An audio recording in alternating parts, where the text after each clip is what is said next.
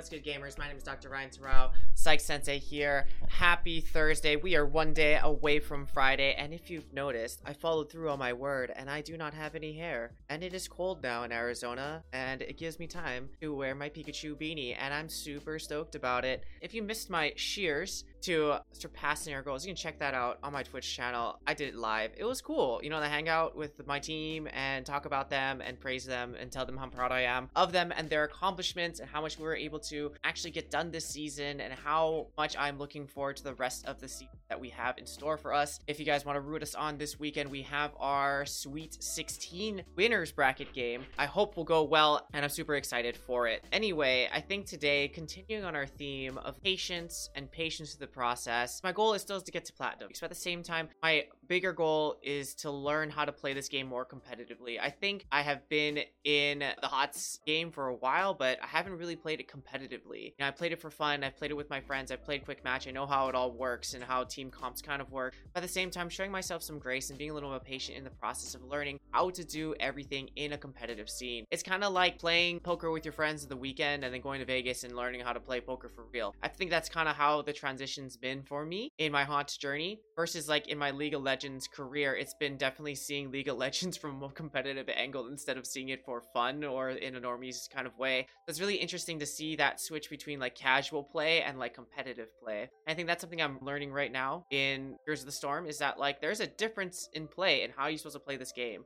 I thought before it was really important to get kills and do flashy things and play the objective, but now thinking and watching more and learning more and trying to pick up more knowledge and experience of how to play it competitively, a very interesting journey to even switch my perspective on mindset and relearn and reteach myself a lot of things. The first time when I made it to platinum, what I did was basically just play Raynor and just go for kills and try to play objectives. And I think what happened there was basically I just learned how to play that hero. He's changed a little bit since I've picked him up since that season, and I've realized too my playstyle has changed since I've been playing Raynor for a really long time. Instead of just one tricking that hero, I've been trying to learn this game a little bit more holistically. And you know what? I'm gonna be real with you.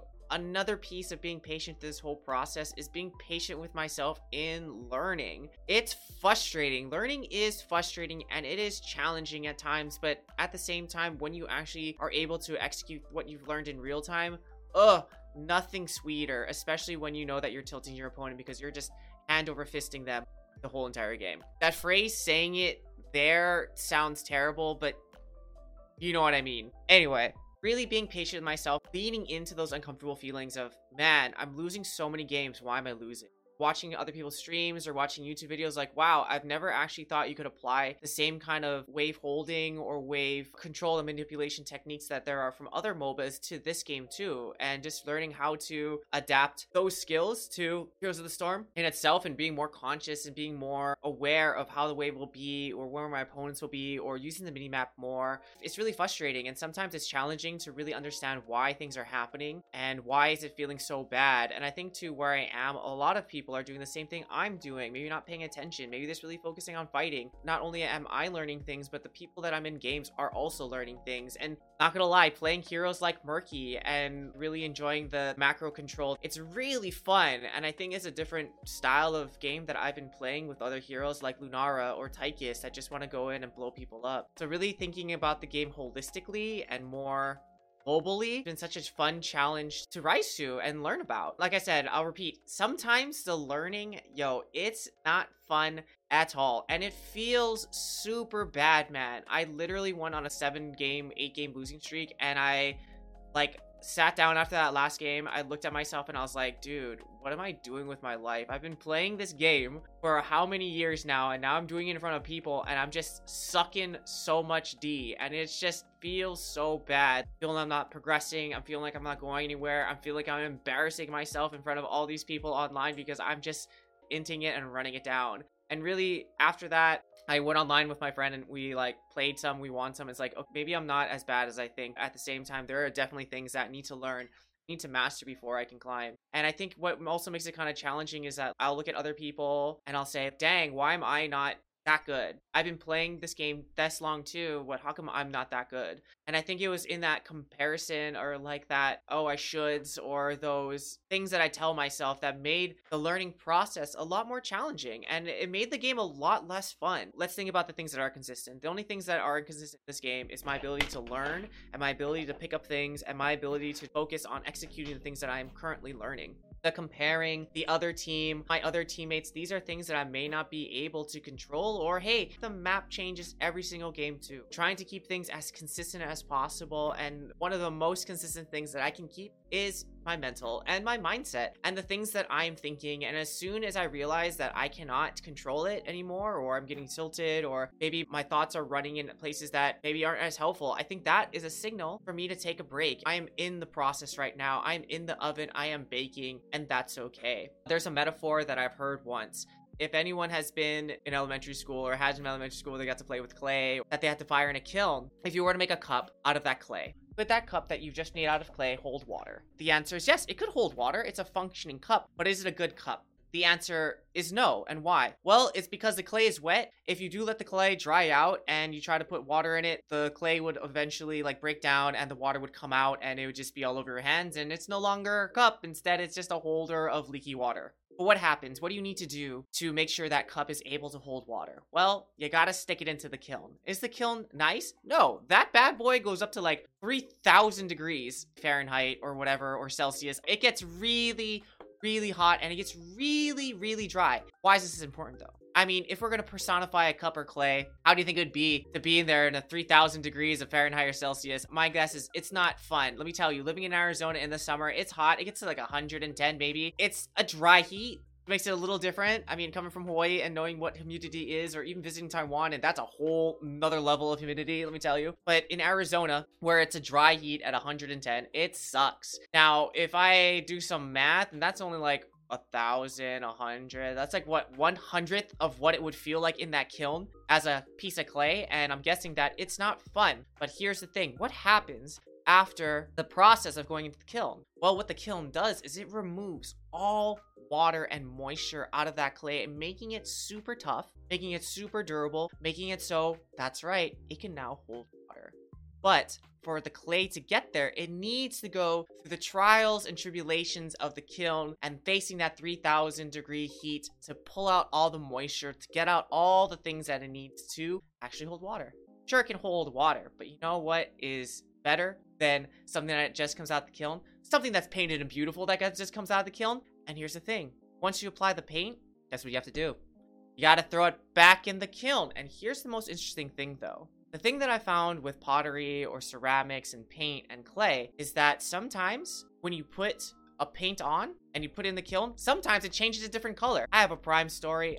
Maybe I will definitely show you this piece of artwork because I think it's a masterpiece. My parents are so proud of it. They put it on top of a shelf that everyone can see above the TV, and it's one of their favorite things to tell people that their son is super talented in art. It's a fun game. If you ever come to my house, my parents will ask, what is that? It's a fun game. I have 3 pieces of art that they'll ask, what is this? And everyone gets to guess what it is, and oftentimes everyone is wrong. And the first piece of art that goes with this story is, one time I made an otter. It was a perfect otter, you know, lying on its back. It had like a nut or something circular on it just because it was going to eat the thing. I had it. Art class to give you like a magazine, a reference. It's a super dope otter. It was on his back. It's got a nice little head. It's got like paws. It's holding the nut. And it's got like a nice little tail that kind of swoops around. I painted this thing brown. I swear, it was brown when it went into the kiln.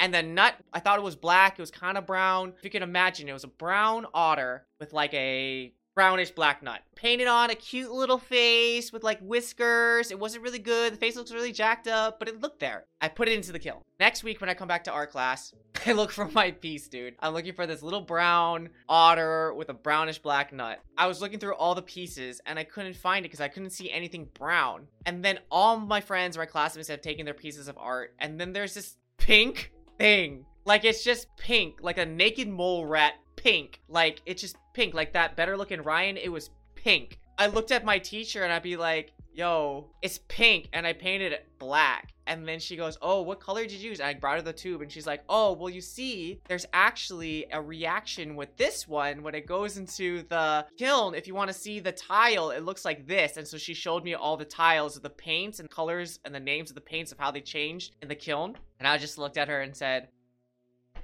it's pink. And so this day I have this pink otter that looks like a naked mole rat with a nut that's lying on its back in my house, and my parents love it because it looks just stupid. Going back to this story of being patient through this process, you may have an idea of what you need to learn or how you need to grow, and when you go through the process, you may think you're gonna go get something brown, but as soon as you go through that heat, you go through the trials, you're gonna come out pink. And you know what? Maybe pink is exactly where you might have wanted to be brown, might have wanted to be a black and brownish nut, but you know what? Through the trials, you learned more. Instead of thinking of what you could have gotten, now you're pink, you're much stronger, you're much more knowledgeable, exactly where you need to be. So even though I may have set my goal to be platinum at the end of my climb, at the end of 3 weeks or 2 weeks after this week, you know what?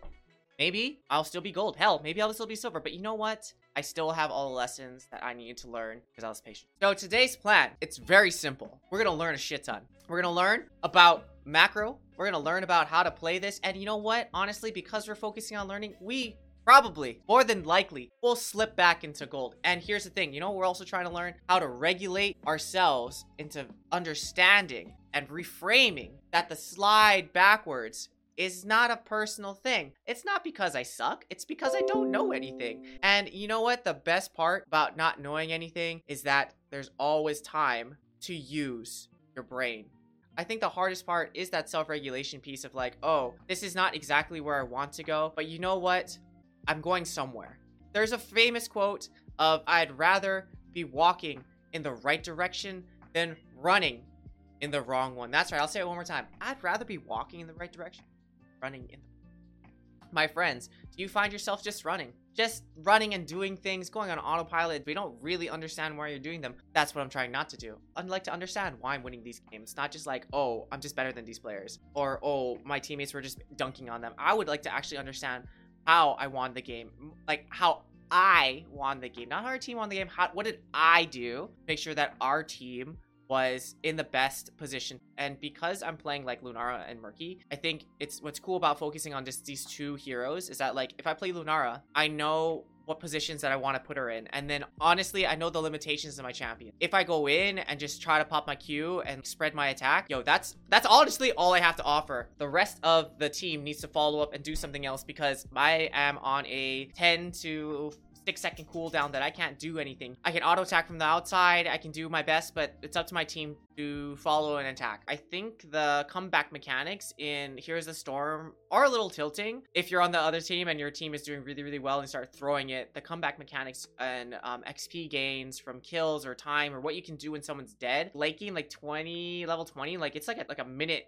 death timer. You have to understand what you want to do with these kills and how you can push your lead. And here's the thing, pushing your lead isn't getting more kills. Sometimes pushing your lead is clearing lanes. Sometimes pushing your lead is playing defense on objectives. Sometimes pushing your lead is getting camps. We're playing for time. So if you can really change your mindset about how we're playing and what you're playing for, especially with your leads, I think the easier the game becomes. Granted, this is what I'm trying to learn and trying to teach myself. And I think sometimes it's really getting out of my own head and trying to focus on these smaller, subtle things. Then I need to win this game.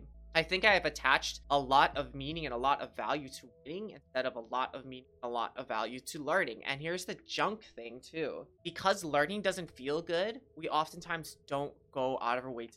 I mean, when's the times that you are supposed to learn? When you're losing. Because what you're doing isn't working. Thus, you have to go back and try to figure out what is that secret thing that you need to learn to continue to progress. Because if you just realize, like, I'm dying, then the solution is stop dying. Well, I mean, I wish it was that simple. Or we could just say, like, okay, just stop dying and then just do it. But here's the question. How are you dying? When are you dying? What's causing you to die? Are you aware of when you're about to die? Or does this dying kind of happen to you? I think for me personally, when I found that I've been dying a lot, it's when people start typing to me and start telling me how I'm playing bad. I think that tilts me, and then I play worse. I think also I start dying a lot when my team starts dying a lot, because I feel like I need to start picking up their slack and have to do some crazy outplay because my team is so far behind. But instead, after watching all these videos of pro players, what I found is when other people start dying, they play more safe and start looking of small advantages or ways to get back into the game, getting more XP, finding camps, getting a pick, playing with the team, extending at a safe distance, not trying to push too hard. And those are things that I need to internalize too, because oftentimes when I die, it's because I'm trying to compensate for my friends, or I try to save them. They get into sticky situations and picked out, and instead of going with them and also dying with them, what I'm trying to do is trying to like, oh, just ping retreat and find a safe place for myself if I can't save them. Now, if I can save them and deal some damage, okay, but if the fight looks pretty doomed, like it's a 1-on-4 or a 2-on-4, then I'm a little less apt to go. Maybe as a Murky, I'll try to body block and just take one for the team, and they can sing my songs as a splooge on them and die. But if I'm playing a more heavier champion or hero like Lunara or Varian, maybe I won't do that because it's important that I live. Winning is great. Don't get me wrong. Winning is great for mental. Winning is great to show you that you've been improving and what you're implementing is working. However, how often do you really go back on your wins to be like, okay, what did I do to really win? Or is it oftentimes you win and be like, I played really well? Wins are great, but the lessons and the learning that comes from winning are hard to see because you just maybe are blinded by a good feeling that you've won. Maybe that you're just celebrating the fact that you were able to implement these skills. Maybe you don't even go back to watch the films of how you won, so you can't continue to replicate that thing. Also, you need to remember that winning and improvement through that definition is not linear. Because you could be going and practicing and really picking up the skills you need to learn to win, but maybe for you individually, there's something that is getting masked by that win that you need to go back and learn, because maybe you go on this fat winning streak and then you go on this fat losing streak. Like, I don't know what's happening. I was winning just 5 games ago. What's happening? And then that can be kind of hard because, again, you don't really understand what you're doing. I'm not saying that winning is bad, because winning is great. At the same time, for learning, winning isn't always great. That's all I'm trying to say. For feels, for the mental, for the emotions, yo, winning is amazing. And I think that comes to another question. Is ending on a win better or ending on a loss better? Patience through the process. That is the whole theme of this. So as always, thank you guys for hanging out and coming and talking stories. As always, my name is Dr. Ryan Sorrell, your psych sensei, teaching you how to think, play, and slay, baby. One day, one game, one patient lesson at a time. All right, friends, take it easy. Mwah! Big kisses, shoots.